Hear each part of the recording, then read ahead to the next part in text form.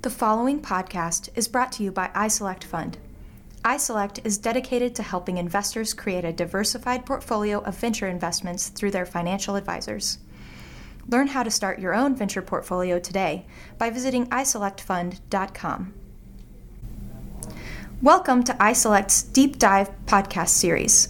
I'm Hannah Hund, an analyst on the iSelect Ventures team, and I'm excited to walk you through today's presentation and findings. For those new to these podcasts, iSelect is an early-stage venture capital firm in St. Louis, Missouri, focused primarily on early-stage companies in healthcare and agriculture. At iSelect, we are privileged to live at the forefront of innovation, seeing emerging problems, solutions, and macro trends at their beginning, before they make their way into popular culture. We use these deep dive presentations not only as a way for us to better engage with and understand new science and technology, but also to engage with the experts and entrepreneurs who are driving change and innovation in their respective fields. One topic that we have been researching is therapeutics' role in chronic inflammation. In healthcare, it has been revealed that a major underlying cause for the top chronic diseases involves pathways in chronic inflammation. Therapeutics are valuable because they can play a large role in helping to prevent and cure inflammation before disease progression can occur. This could represent a huge decrease in the cost of our healthcare system and an improvement in the quality of patients' lives. However, getting to this future will require new approaches to targeting inflammation, pharmaceutical company buy-in, and biomarker tests for detecting and diagnosing chronic inflammation earlier. For this reason, and many others which we will cover in today's podcast, therapeutics' role in chronic inflammation is of increasing interest to iSelect. A note for today's program: we are not soliciting investment or giving investment advice in any way whatsoever.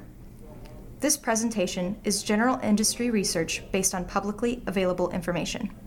This podcast was recorded with a live audience. In healthcare, it has been revealed that a major underlying cause for the top chronic conditions involves pathways in chronic inflammation.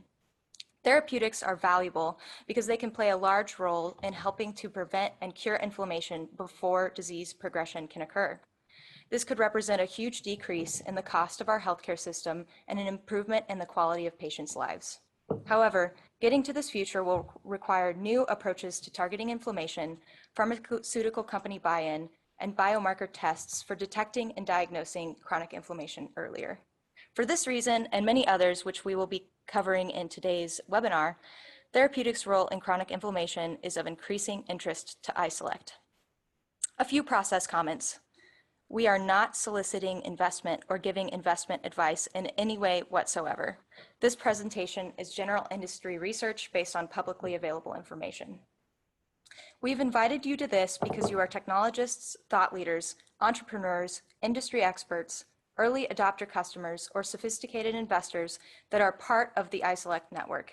We value your thoughts, questions, comments, and insights into this topic and would greatly appreciate it if you actively engage during the presentation. Thank you in advance for your attendance and active participation. We ask that you put yourself on mute for the time being. However, we hope for this to be an engaging and interactive presentation, so if you have questions or comments, please feel free to unmute yourself to ask a question or provide commentary. This presentation is being recorded and will be available for replay. And with that, I'm pleased to bring you this week's deep dive on therapeutics' role in chronic inflammation.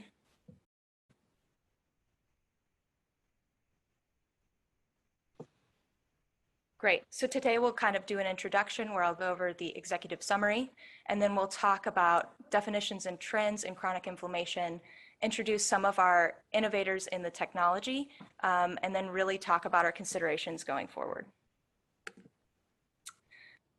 Today we have two special guests joining us. We have Nicole Kimes, who's the founder and CEO of Therapeutics, and then we also have Matt Gonda, who is the president and CEO of Therapeutics. I'm not sure if Nick has had the chance to join the call yet, but Matt, if you'd like to do I'm going to go ahead and unmute you if you'd like to do maybe a 20-second introduction of yourself. Sure. I'm Matt Gonda, the president, CEO, and founder of Therapeutics, which was founded back in 2014. We've been a stealth company while we develop our anti-inflammatory programs and file a lot of patents, which we're just about ready to come out of that mode because everything's been issued. But our work gears around chimeric peptides that we've derived that can penetrate the cell and interrupt the process of activation of a cell for inflammatory responses. Perfect. Yeah, and Matt will be presenting more a little later, and excited to hear what he has to say.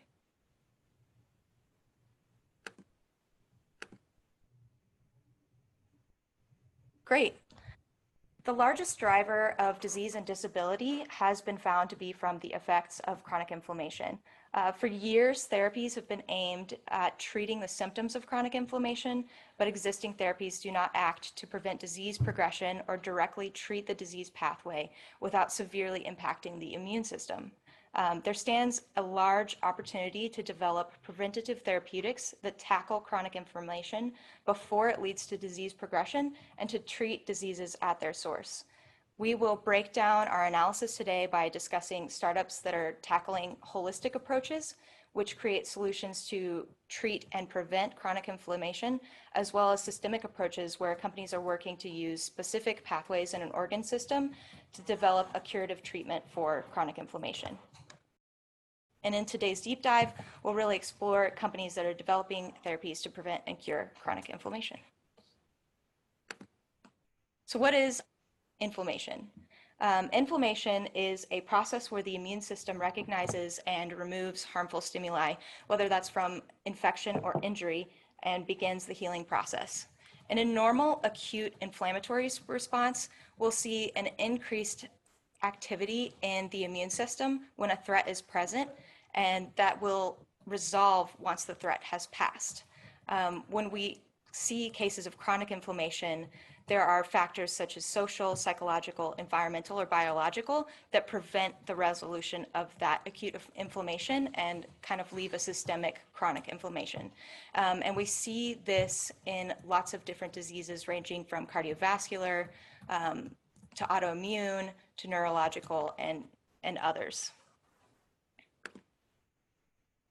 Chronic inflammatory diseases have been recognized as the most significant cause of death in the world today, with more than 50% of deaths being attributable to inflammation-related diseases such as heart disease, stroke, cancer, diabetes, chronic kidney disease, autoimmune, and neurodegenerative conditions.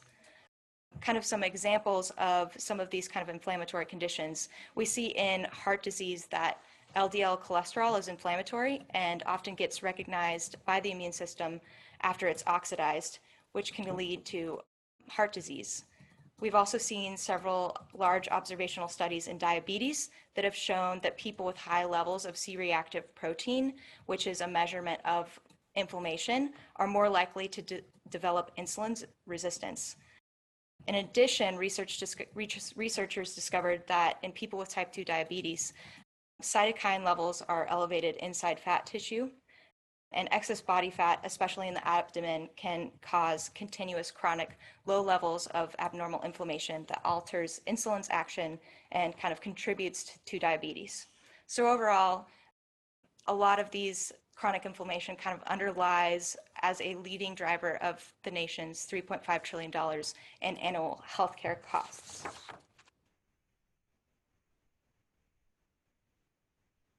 Kind of what is literature saying? There was a recent paper published in Journal in December of this last year, and it really describes the lifestyle factors that can lead to chronic inflammation. These factors include infections, inactivity, diet, environmental factors, industrial toxicants, and psychological stress. And as society continues, we're really not likely to see any decreases in the challenges and causes that are leading to chronic inflammation. Another interesting kind of takeaway from this paper was that they really described aging as a general inflammatory process that involves the whole body and provokes the diseases we associate with aging, such as Alzheimer's, atherosclerosis, and cancer. One of the serious results also obtained to date has been kind of this concept of immune aging, where researchers are basically able to better characterize the immune function of an individual and predict their cause of mortality much more accurately than by relying just on chronological age. So there's really enough evidence that the effects of chronic inflammation can be observed throughout life and really increase the risk of death. So we really need to put efforts on finding strategies for early diagnosis, prevention, and treatment of chronic inflammation. Existing solutions to tackle inflammation really are looking kind of to treat symptoms, or if they're going towards more direct pathways, they tend to adversely affect the immune system. So NSAIDs and steroids are one of the more commonly used anti-inflammatories, and they really work to suppress inflammation and treat the symptoms, but do not prevent the underlying inflammatory condition, which kind of causes patients to become reliant on them to manage symptoms. And they also don't have great side effects. NSAIDs have been found to kind of really affect the gastric mucosa, which kind of leads to ulcers. And then steroids, kind of short-term, can cause fluid retention, weight gain, and high blood pressure. And then long-term, we're seeing a lot of cataracts, high blood sugar, and osteoporosis. DMARDs are immunosuppressives that are designed to slow damage to tissues or organs by targeting the immune system. They generally interfere in combinations of critical pathways in the inflammatory cascade. Biologics are kind of a subset of the DMARDs, and they are usually engineered drugs designed to block cytokines, which are the proteins needed to cause an immune response. And currently the market for kind of world anti-inflammatory therapeutics is kind of been expected to reach 106 billion this year. Of that, biologics capture about 3/5 of the market. But very recently, a lot of the patents on the most common biologics have kind of run out. So they're starting to face some risk in biosimilars coming along and taking some of their market share. But in general, these kind of existing solutions really don't address some of the system-specific needs to have a preventative chronic inflammation treatment. Next, we're going to kind of dive deep into some of the companies that are really approaching this. And there are kind of two ways that we kind of looked at the opportunities in chronic inflammatory therapeutics. We kind of looked at holistic treatments, which are treatments that kind of target inflammation before the progression of a disease.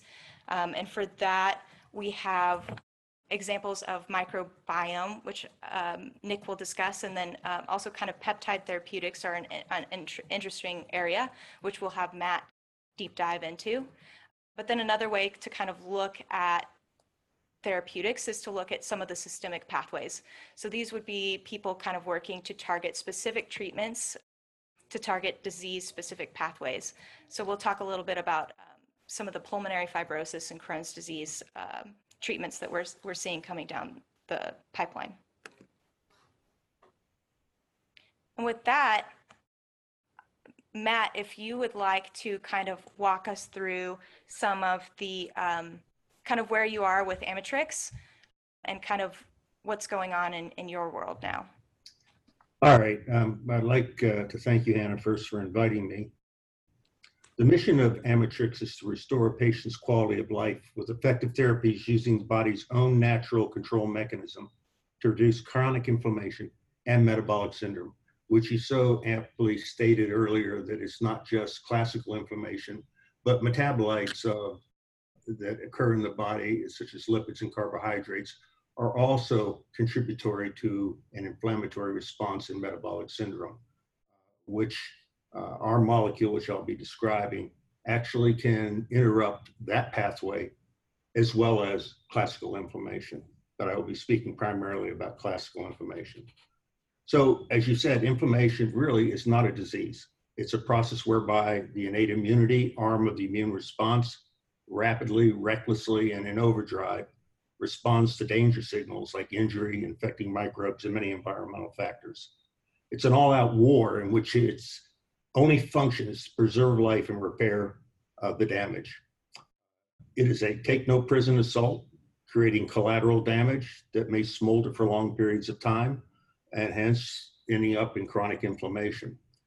When you are young and it's of short duration, it's your friend, but as you age, it's your enemy to a healthy life and pain-free life. And it affects every organ of the body, including the brain, which I don't think was mentioned today.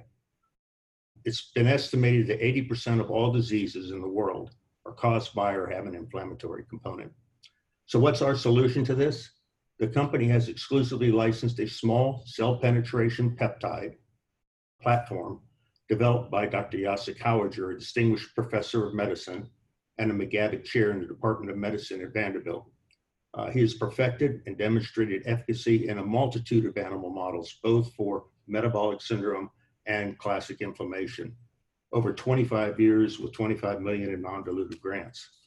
Our lead compound is called AMTX100, and that's what's up on the screen in frame 1. And it is a chimeric peptide joined together at a cysteine. And we've made a loop of the sequences that act as a decoy for classic inflammation. And the other side and that comes from NF-kappa B, and it actually mimics a small flap found on important alpha. These important alpha is an adaptive protein that works with important beta to transport large transcription factors from the cytoplasm to the nucleus. And this is an essential block or a gateway so that the cell won't be inflammatory all the time. It basically controls itself. If the cell's not activated, there's a flap over imp alpha that looks very much like this decoy that we have on AMTX100. And when AMTX100 is introduced, it actually can bind to that site on imp alpha, even though the flap is open, and it looks like the flap. So it blocks transcription factors in a dilutive way. So we can modulate inflammatory responses by how much we give and how often we give it. And again, the other end is a cell penetrating portion, which can go into the membrane, doesn't need energy, doesn't need a receptor, and doesn't need to end the cytotic pathway. It just drives right through the membrane. On that sequence, it's called the human growth factor 4 domain. In those cell penetrating sequence, there are also sequences that act as a decoy for metabolic syndrome.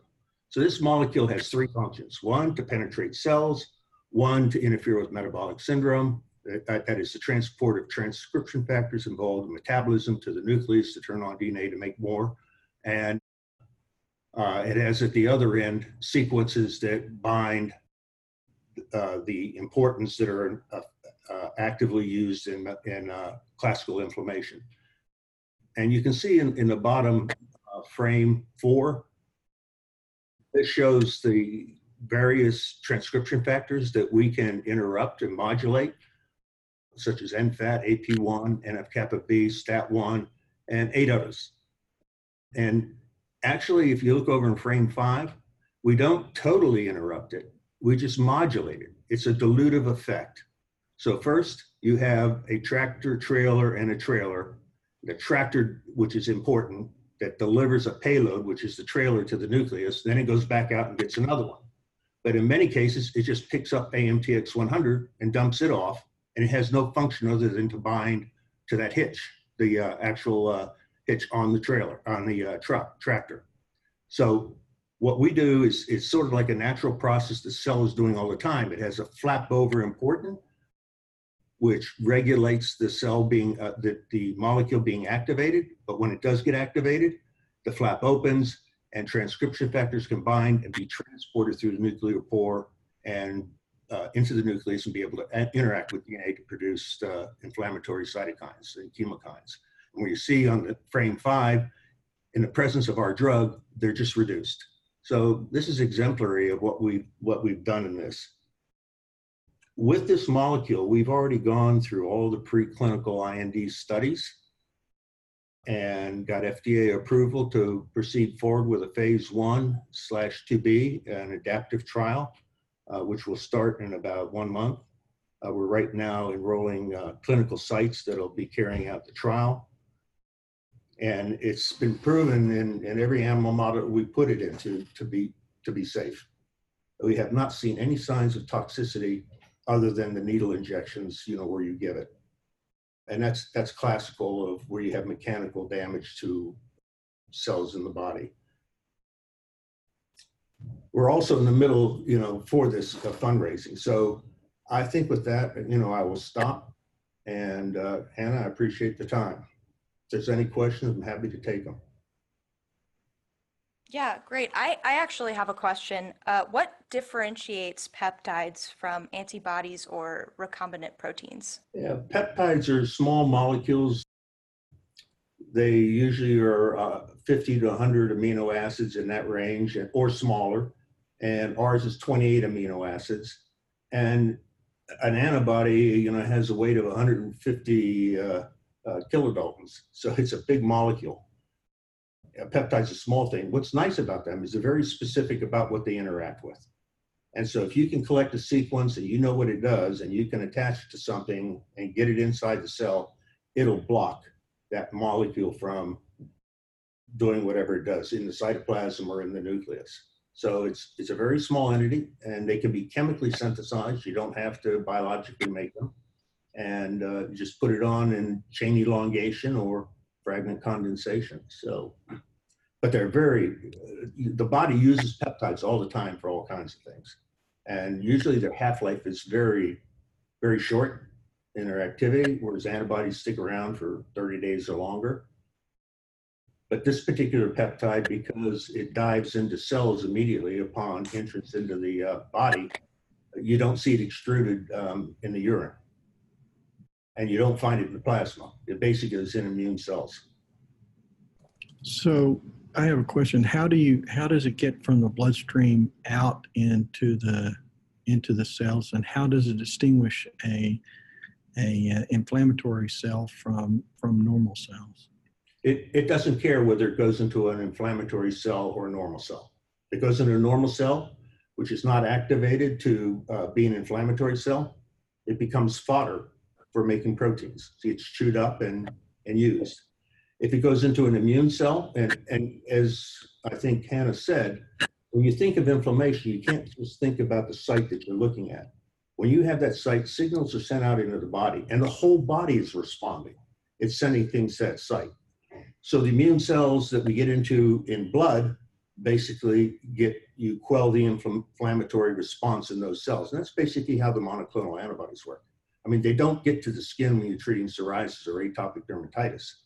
They basically are quelling what they can do systemically in the body. But there's another area that they don't reach very well, and why they can't get 100% clearance, because that's in the skin. So our approach with this molecule is that we can actually put it into topical creams, pills, eye drops, nasal sprays, and injectables. And it's stable. So this is going to be a revolutionary approach to treating inflammation, where we can deliver actually high concentration locally to help quell the inflammatory response, or do it systemically. So for the eye, age-related macular degeneration, you can use eye drops. You can use nasal sprays, for anything in the sinus area, or perhaps even the brain. You can use pills that dissolve in the small intestine for treating Crohn's and inflammatory bowel disease. And some of these have already been proven through the animal models. So it's a very versatile molecule and very potent, doesn't take much. And, its half-life is hard to calculate once it's in the body. All you see is the effect. It's a reduction in inflammatory cytokines. But it's not the kind of immunosuppressive effect that you get with many of the other treatments. And what's your first indication? Atopic dermatitis.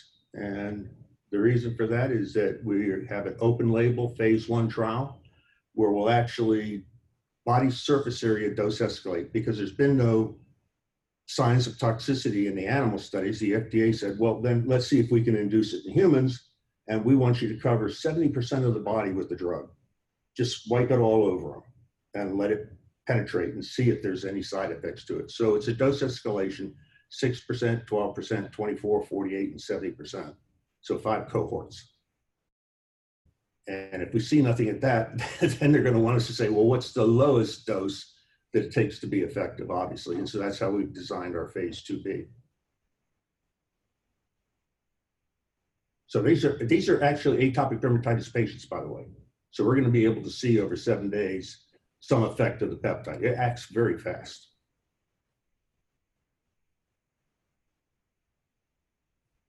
Perfect. Great. Well, if there are no more questions, Matt, thank you so much for joining us. We really appreciate hearing about your great work. All right. Thank you. Thank you.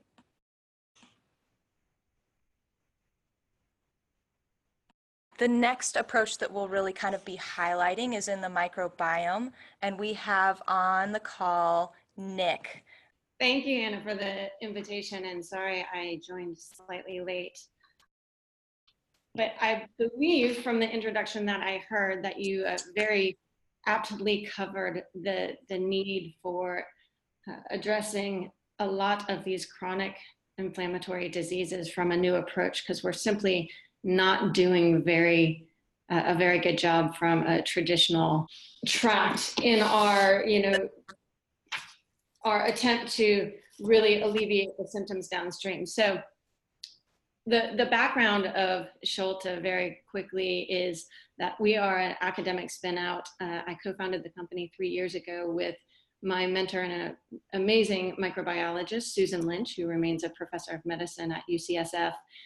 And really, we founded the company to translate over a decade worth of work in the microbiome and really understanding how the microbiome is playing a role in early life in our health. And what Dr. Lynch has shown over the last decade is that specifically in allergic diseases, so these are diseases that have an underlying immune response that is characterized by IgE antibody production. And so this is systemic inflammation that underlies atopic dermatitis, food allergy, allergic asthma, as well as rhinitis.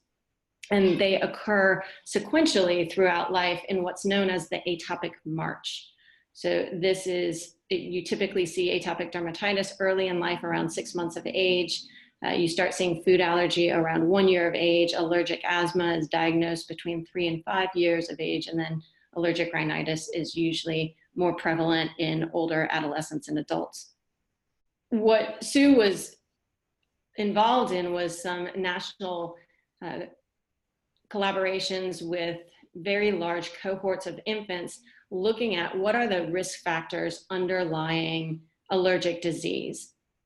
And her focus was on the microbiome, and what she was able to show was that even in the first months of life, the microbiome of the infants that go on to develop disease is quite distinct. And we see that throughout the first year of life. And it's not just the composition of the microbiome, it is that the metabolic programming of these communities is different. And that has different impacts on the immune system. So if you take the fecal matter from infants that go on to develop disease and put them in vivo or ex vivo assays without the bacterial cells, just with the metabolic milieu, then you can stimulate the immune system to recapitulate what we see later in disease processes. So the point is that these allergic diseases are really starting long before we ever diagnose the disease. And so with that, the idea was, could we rationally design a microbial consortium that more that imitates what we see in the healthy kids and provide that to high-risk kids in a way of preventing disease from occurring. And so we've spent the last 3 years really optimizing preclinical proof of concept studies, putting together a platform where we can take those rational designed consortiums, move them into the lab to do preclinical studies, take our most promising candidates and really develop the manufacturing, which allows us to put them back into humans. And at this point, we have our lead product, which we have an IND. The FDA has allowed us to go into humans for our first in human safety trial. And rather than doing a dosing escalation like you would typically do with a small molecule or biologic, when you have a self-replicating live drug, dosing is a different question. And really the more important thing for us with the FDA was, could we move this product into infants in a efficient manner? And the FDA agreed for us to do a safety study that was actually age descending. So we started in adults, moved into adolescents, then into children down to the age of 2. And in those studies, we did utilize allergic subjects. So these were subjects that were multi-sensitized and showed IgE responses to 2 or more allergens. And with that, established both safety and tolerability at all 3 age groups. And the FDA has now agreed for a path forward into infants and neonates. So we are in the process of establishing and planning our phase 2 studies, and we are looking at doing 2 different studies in parallel. One is a true primary prevention study where we will target high-risk neonates, and we'll do that through familial history, which is one of the strongest indicators of disease development later in life at this point in time. We are working on companion diagnostics that could make the targeted population even more effective.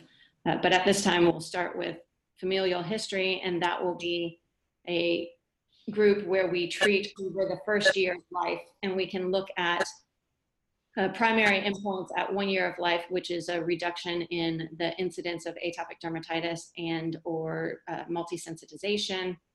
We will follow them out to 2 years, at which point we can look at atopic dermatitis, food allergy, and atopic wheeze to see if we are reducing the incidence there.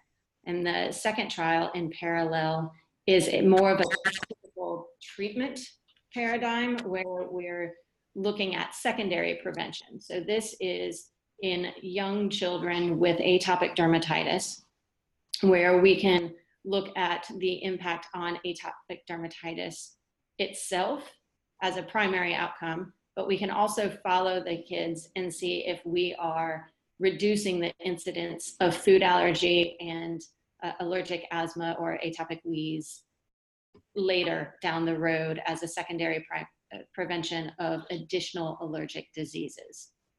And the idea is that if we can treat that atopic dermatitis early, that we will prevent sensitization, which is underlying the further development of food allergy or asthma.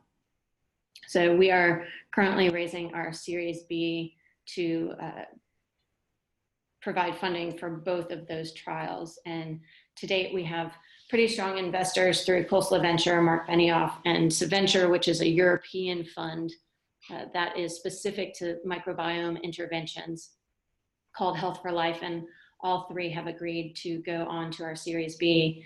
And now we're looking for additional investors to round out the portfolio and allow us to do both of those studies in parallel. And with that, I will see if you have questions about how we want to do that. Yes, I have a question. How are you kind of really differentiated from other microbiome solutions on the market? There are no drugs approved or microbiome-based drugs approved. So if you're referring to probiotics that are out there, really the probiotics that are on the market were ones that were discovered early on, and to be quite honest, they were the ones that were easy to grow. Some have shown a slight immune impact, but really there's no concrete evidence that they are effective in treating or even preventing disease in the studies so far. So really, we're looking at very specific organisms that are not part of your traditional probiotics, but rather are very important in the early life development of the gut microbiome. And we think, if you think of this from an ecological perspective, the first species in a niche, in a naive niche, are really important in establishing the environment and dictating the subsequent diversity associated with that niche. And so what we think is happening in allergic disease is that those early species are being disrupted, whether it's there's many environmental impacts that are having something to do with this. It can be the mother's microbiome, the background. It could be the mode of birth. It can be early introduction of antibiotics and drugs. There's a lot. Formula feeding is one, cesarean section. All of those are impacting that early life microbiome. And so we want to reintroduce microbes that have been shown in clinical samples from infants to be important in distinguishing those healthy children from the kids that go on to develop disease. So ours is really born out of clinical data over the first year of life in the microbiome. And it's important to note that we're using a consortium. It is not a single microbe. And we think that's really important in the way that they cross-feed and support one another to help establish themselves in the niche. And it's really, again, it's not about just what's the name of the microbe. It is about their functional capacity. And so we really designed a consortium that has broad functionality that is associated with inducing immune tolerance early in life. So I would say the fact that we're using a synergistic consortium that is specific to the gastrointestinal niche early in life, and that we're going at it from an early introduction piece, are all quite distinctive. Great, thank you, Nick. And a kind of a note to everyone, if you'd like to ask a question, you'll have to go ahead and unmute yourself. So I have one. How does your approach compare with Commits? I believe the PureTech spin out from Bob Langer's lab. I think they're doing about the same thing, if I'm not mistaken. They were doing it. They no longer exist. So they had worked with Maria Gloria Bello as well with vaginal seeding. So they had both the consortium and the vaginal seeding, and they focused on the vaginal seeding. And to my knowledge, they are no longer a functioning company. And in fact, their IP is available, and we're working with the University of British Columbia on potentially securing that IP that's out of Brett Finley's work. So you're right, they would have been a similar approach. That's no longer happening. What I will say is that not only Brett Finley's work, but also Hans Bisgaard's work out of Copenhagen provide additional evidence from independent labs in international cohorts that what we're seeing is consistent. And for us, that's actually quite reassuring that we are on the right track. So I think they've done some great work and have helped contribute to this potential approach.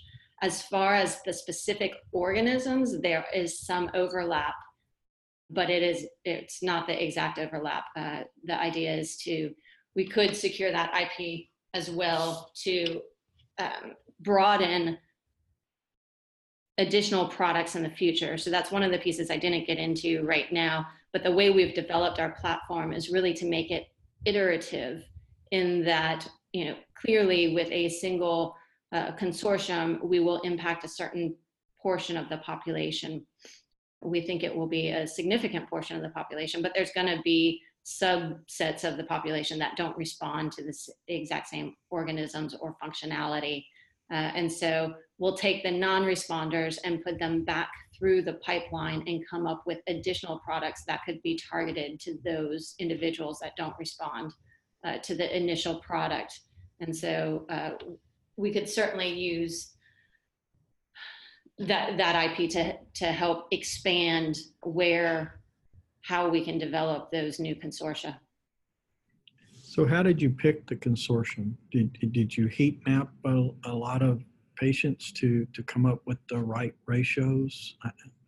Yeah, it's really about the organisms and functionality. So we worked with two different cohorts. Originally, Sue worked with Henry Ford Hospital, and they have a cohort, the Wheels cohort of infants. And so they have over 400 infants in cross-sectional studies. And so that's where they looked at 1 month of life and could see that there was a depletion of specific commensals and in fact, metabolic depletions that were very significant within lipid synthesis, as well as some peptide degradation as well. And so from that, started having ideas about what organisms may be influential in that early life setting. And then we were able to use a second cohort that was more specific to the Bay Area. This was work with Michael Cabana, who was formerly the chief of pediatrics at UCSF. And he was doing a study with a lactobacillus intervention in high-risk infants. And so we were able to actually look at the microbiome of high-risk infants over the first year of life. So we had samples from from birth, 1 month, 3 months, 6 months, 9 months, and 12 months. And it was the organisms that we were seeing consistently lacking in the high-risk kids over that first year. And also, we started looking at functional networks of when you were seeing an impact with lactobacillus and you were seeing increased functionality, what were the synergistic organisms that were all working together at that time and having those metabolic impacts together. So it was based on two different cohorts of kids, longitudinal data out of one of them, and seeing consistencies in the organisms themselves and the functionality that was being recapitulated. And then again, as I mentioned, some of the work from the international cohorts were also supportive of the organisms and metabolic restructuring that we are looking for. I have a question. This is Robert Gish. Thank you for this nice presentation. Two questions. One is, how are you proving you're repopulating the intestinal tract, other locations? Acid has been shown to destroy most, if not all, of microorganisms, bacterial organisms that move through the stomach on the way to the intestinal tract. So is it a repopulation that takes place or just changes in antigen presentation? And also, what about stability in your preparation, shelf stability? It's another place where these organisms degrade or become inactive. Those are all great questions. And if we have an hour, I'll go through all of them with you.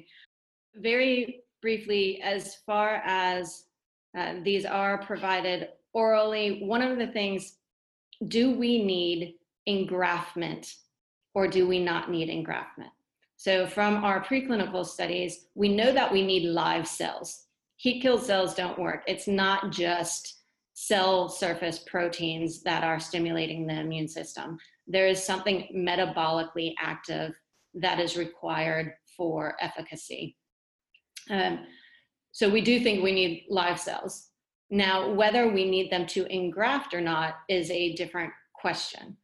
And it's a question we simply don't know the answer to at this moment in time. And we can look at engraftment in the mouse models, but humans, when we use mouse strains in the mouse model and you see engraftment, the question is, well, we really need human strains because we're going into human. And when we use human strains in mouse models, does engraftment, is that comparable? We simply don't know. So we think we need to figure that out in humans. It's one of the reasons why we moved quickly into human studies for these purposes, since we have a relatively safe product and the FDA was supportive of that idea. We are providing this as a daily oral supplementation for the first year of life. And we believe that during that time, we're impacting immune tolerance, and you're really programming future immune responses. we're being So- very conservative by giving that daily supplementation. And that way we're ensuring that even if there's not engraftment, there is exposure to live cells throughout that time period. We will have a better understanding in the studies afterwards of whether we're actually seeing engraftment. I can say in the first in human safety study, we did a 4-week washout period, and we did see partial engraftment of certain organisms. So, it is not uniform. It is a consortium, and some engraft more than others. And part of that is based on the background of what is there at the time. So it's an ongoing question of whether, number one, do we need engraftment? And number two, are we getting it? And I like to caveat that, because the way we're looking at this, we cannot go in and take biopsies of people the way that we can with animals. So we cannot really look at the intestinal mucosa in these studies. If you're doing something else where you had to take a biopsy for other purposes, you could look at that. But for us, we're really looking at what we see in the fecal material. And so that is our best estimation of engraftment at this point, is once you stop providing the supplementation, do you continue to see higher levels of that specific strain in the fecal material? And then as far as stability, in the initial studies, we do not have it in a pill form because we do want to give it to infants. So it's not protected through the stomach.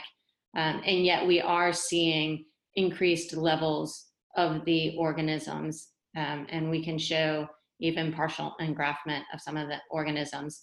So, and then in the infants, you have a different gastrointestinal and stomach tract. And in fact, the pH does not go nearly as low as an adult gastrointestinal system. So we think it would be even less of an issue in the infants. And we've done studies to show that within the pH range of the infant stomach, that these organisms are actually quite hardy. And again, these are naturally occurring gastrointestinal organisms that were able to establish their niche going through the gastrointestinal system. That's how they initially established themselves. And I feel like there was stability. We are doing all stability studies to ensure that's one of the things going through the FDA as a drug. We have much more high standards of how these are manufactured and produced, and we have to provide all of that information to the FDA in the same way. So we have been going through GMP manufacturing with stability parameters in all of the different really formulations that we're considering. And this is at this point, it's a cold chain is where we have stability. But in our initial product, we now have up to a year. We're actually past a year of stability in cold chain. Perfect. Well, Nick, thank you so much for joining and sharing all of your progress so far. Congratulations on really great work. Thank you. I had a question. This is Carter Williams. So I'm getting a sense that the models, I'm not sure if I heard this right. So if we're dealing with human systems and things like bacteria, you really have to be in a human system to see the proper response. Is that accurate? That is our opinion. There are certain models, and we have done animal models to show that we have efficacy in those animal models. Do I get the they're quite impression? Go ahead, sorry. So we just think they're quite lacking. So we think it's important to prove this in humans. And so where are we in advancing in silica models or other kinds of models that may be more predictive? I mean, we roll forward 15, 20 years, we're going to be in silica more than we will be in animal models, I think. Is there any work being done in that area, or am I just completely off the wall? No, I think there's work being done in those areas. I still don't I haven't seen anything that makes me believe that they're optimal over actual humans, simply because you can't recreate that whole system. But certainly people are doing things with sort of 3D modeling of gastrointestinal epithelium layered with immune cells, the sort of organoids. I would say that's some of the in silico work that I think is at least more conducive to the complex interactions that we're talking about. You will hear everybody talk about germ-free mice and humanizing germ-free mice. I'm not convinced of it. There was just a paper published last week, and it was like 98% of studies done in germ-free mice show that the microbiota impacts the disease of interest. And we think that there's just, it is one way to try and look at the system. But again, when you put the human microbiome in a germ-free mouse, you're not recapitulating the human microbiome. You're recapitulating a new microbial environment that's quite distinct from anything we actually know. So I don't, and in the germ-free mice, their immune system, by the nature of being germ-free, is quite different as well. So again, all of these are tools. I'm not saying that you don't ever use them. We should all be using different tools at different times to tell us certain things. But I do believe that there's questions that we can't answer in those models, and engraftment is one of those questions. You'll see certainly within inflammation, there's a lot of in vitro or ex vivo work being done where you take human cells and provide metabolic inputs either from the organisms themselves or people treated with the organisms to give an indication of what kind of immune response or what kind of epithelial response you're getting. And again, those are informative in certain ways, and I think need to be integrated into programs. And we certainly use those in our preclinical optimization periods. But are you saying the FDA, is the FDA sort of rethinking this every time, or they've got a baseline architecture for approval?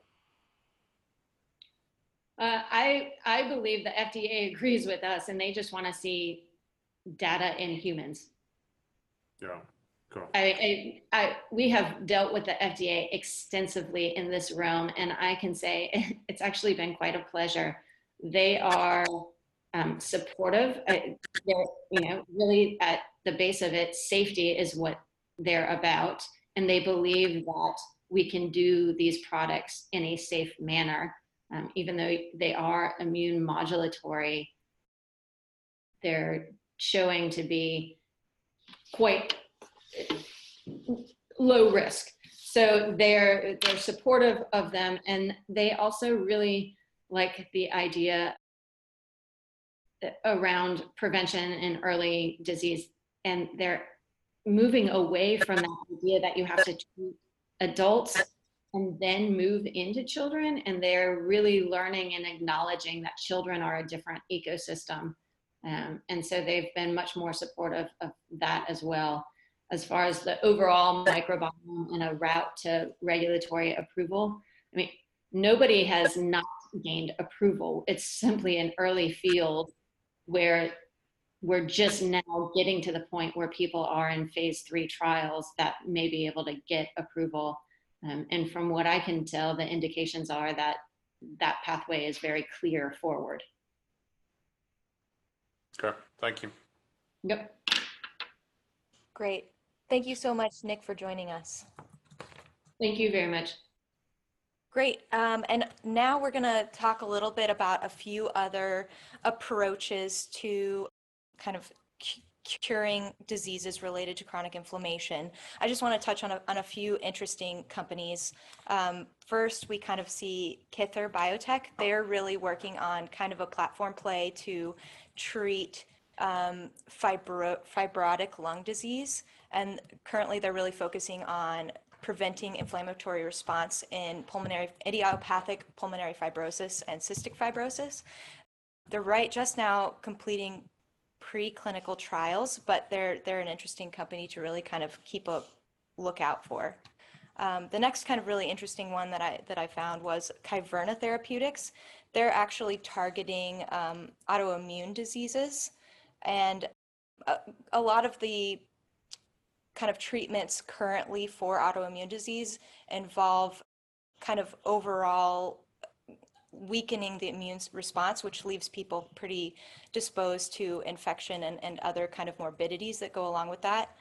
So they're kind of really working to create T-cell mediated therapies that help target autoreacting cells without, affecting the rest of the immune system. They just raised a $25 million Series A and started a strategic partnership with Gilead Sciences. So they're one to really keep a lookout on. And then a third interesting company that I kind of found was Thetis Pharmaceuticals. They have a major GI play, but what I think is really interesting about their take is that, we kind of talked in the beginning about how there were kind of two parts of the response in acute inflammation, where it's like you have the response where you create the inflammation and then there's resolution of it. They're really working to create resolving lipids that kind of tackle that second part, so resolving inflammation. So they really help, they're kind of aiming to really help GI inflammatory conditions kind of cure themselves and heal themselves.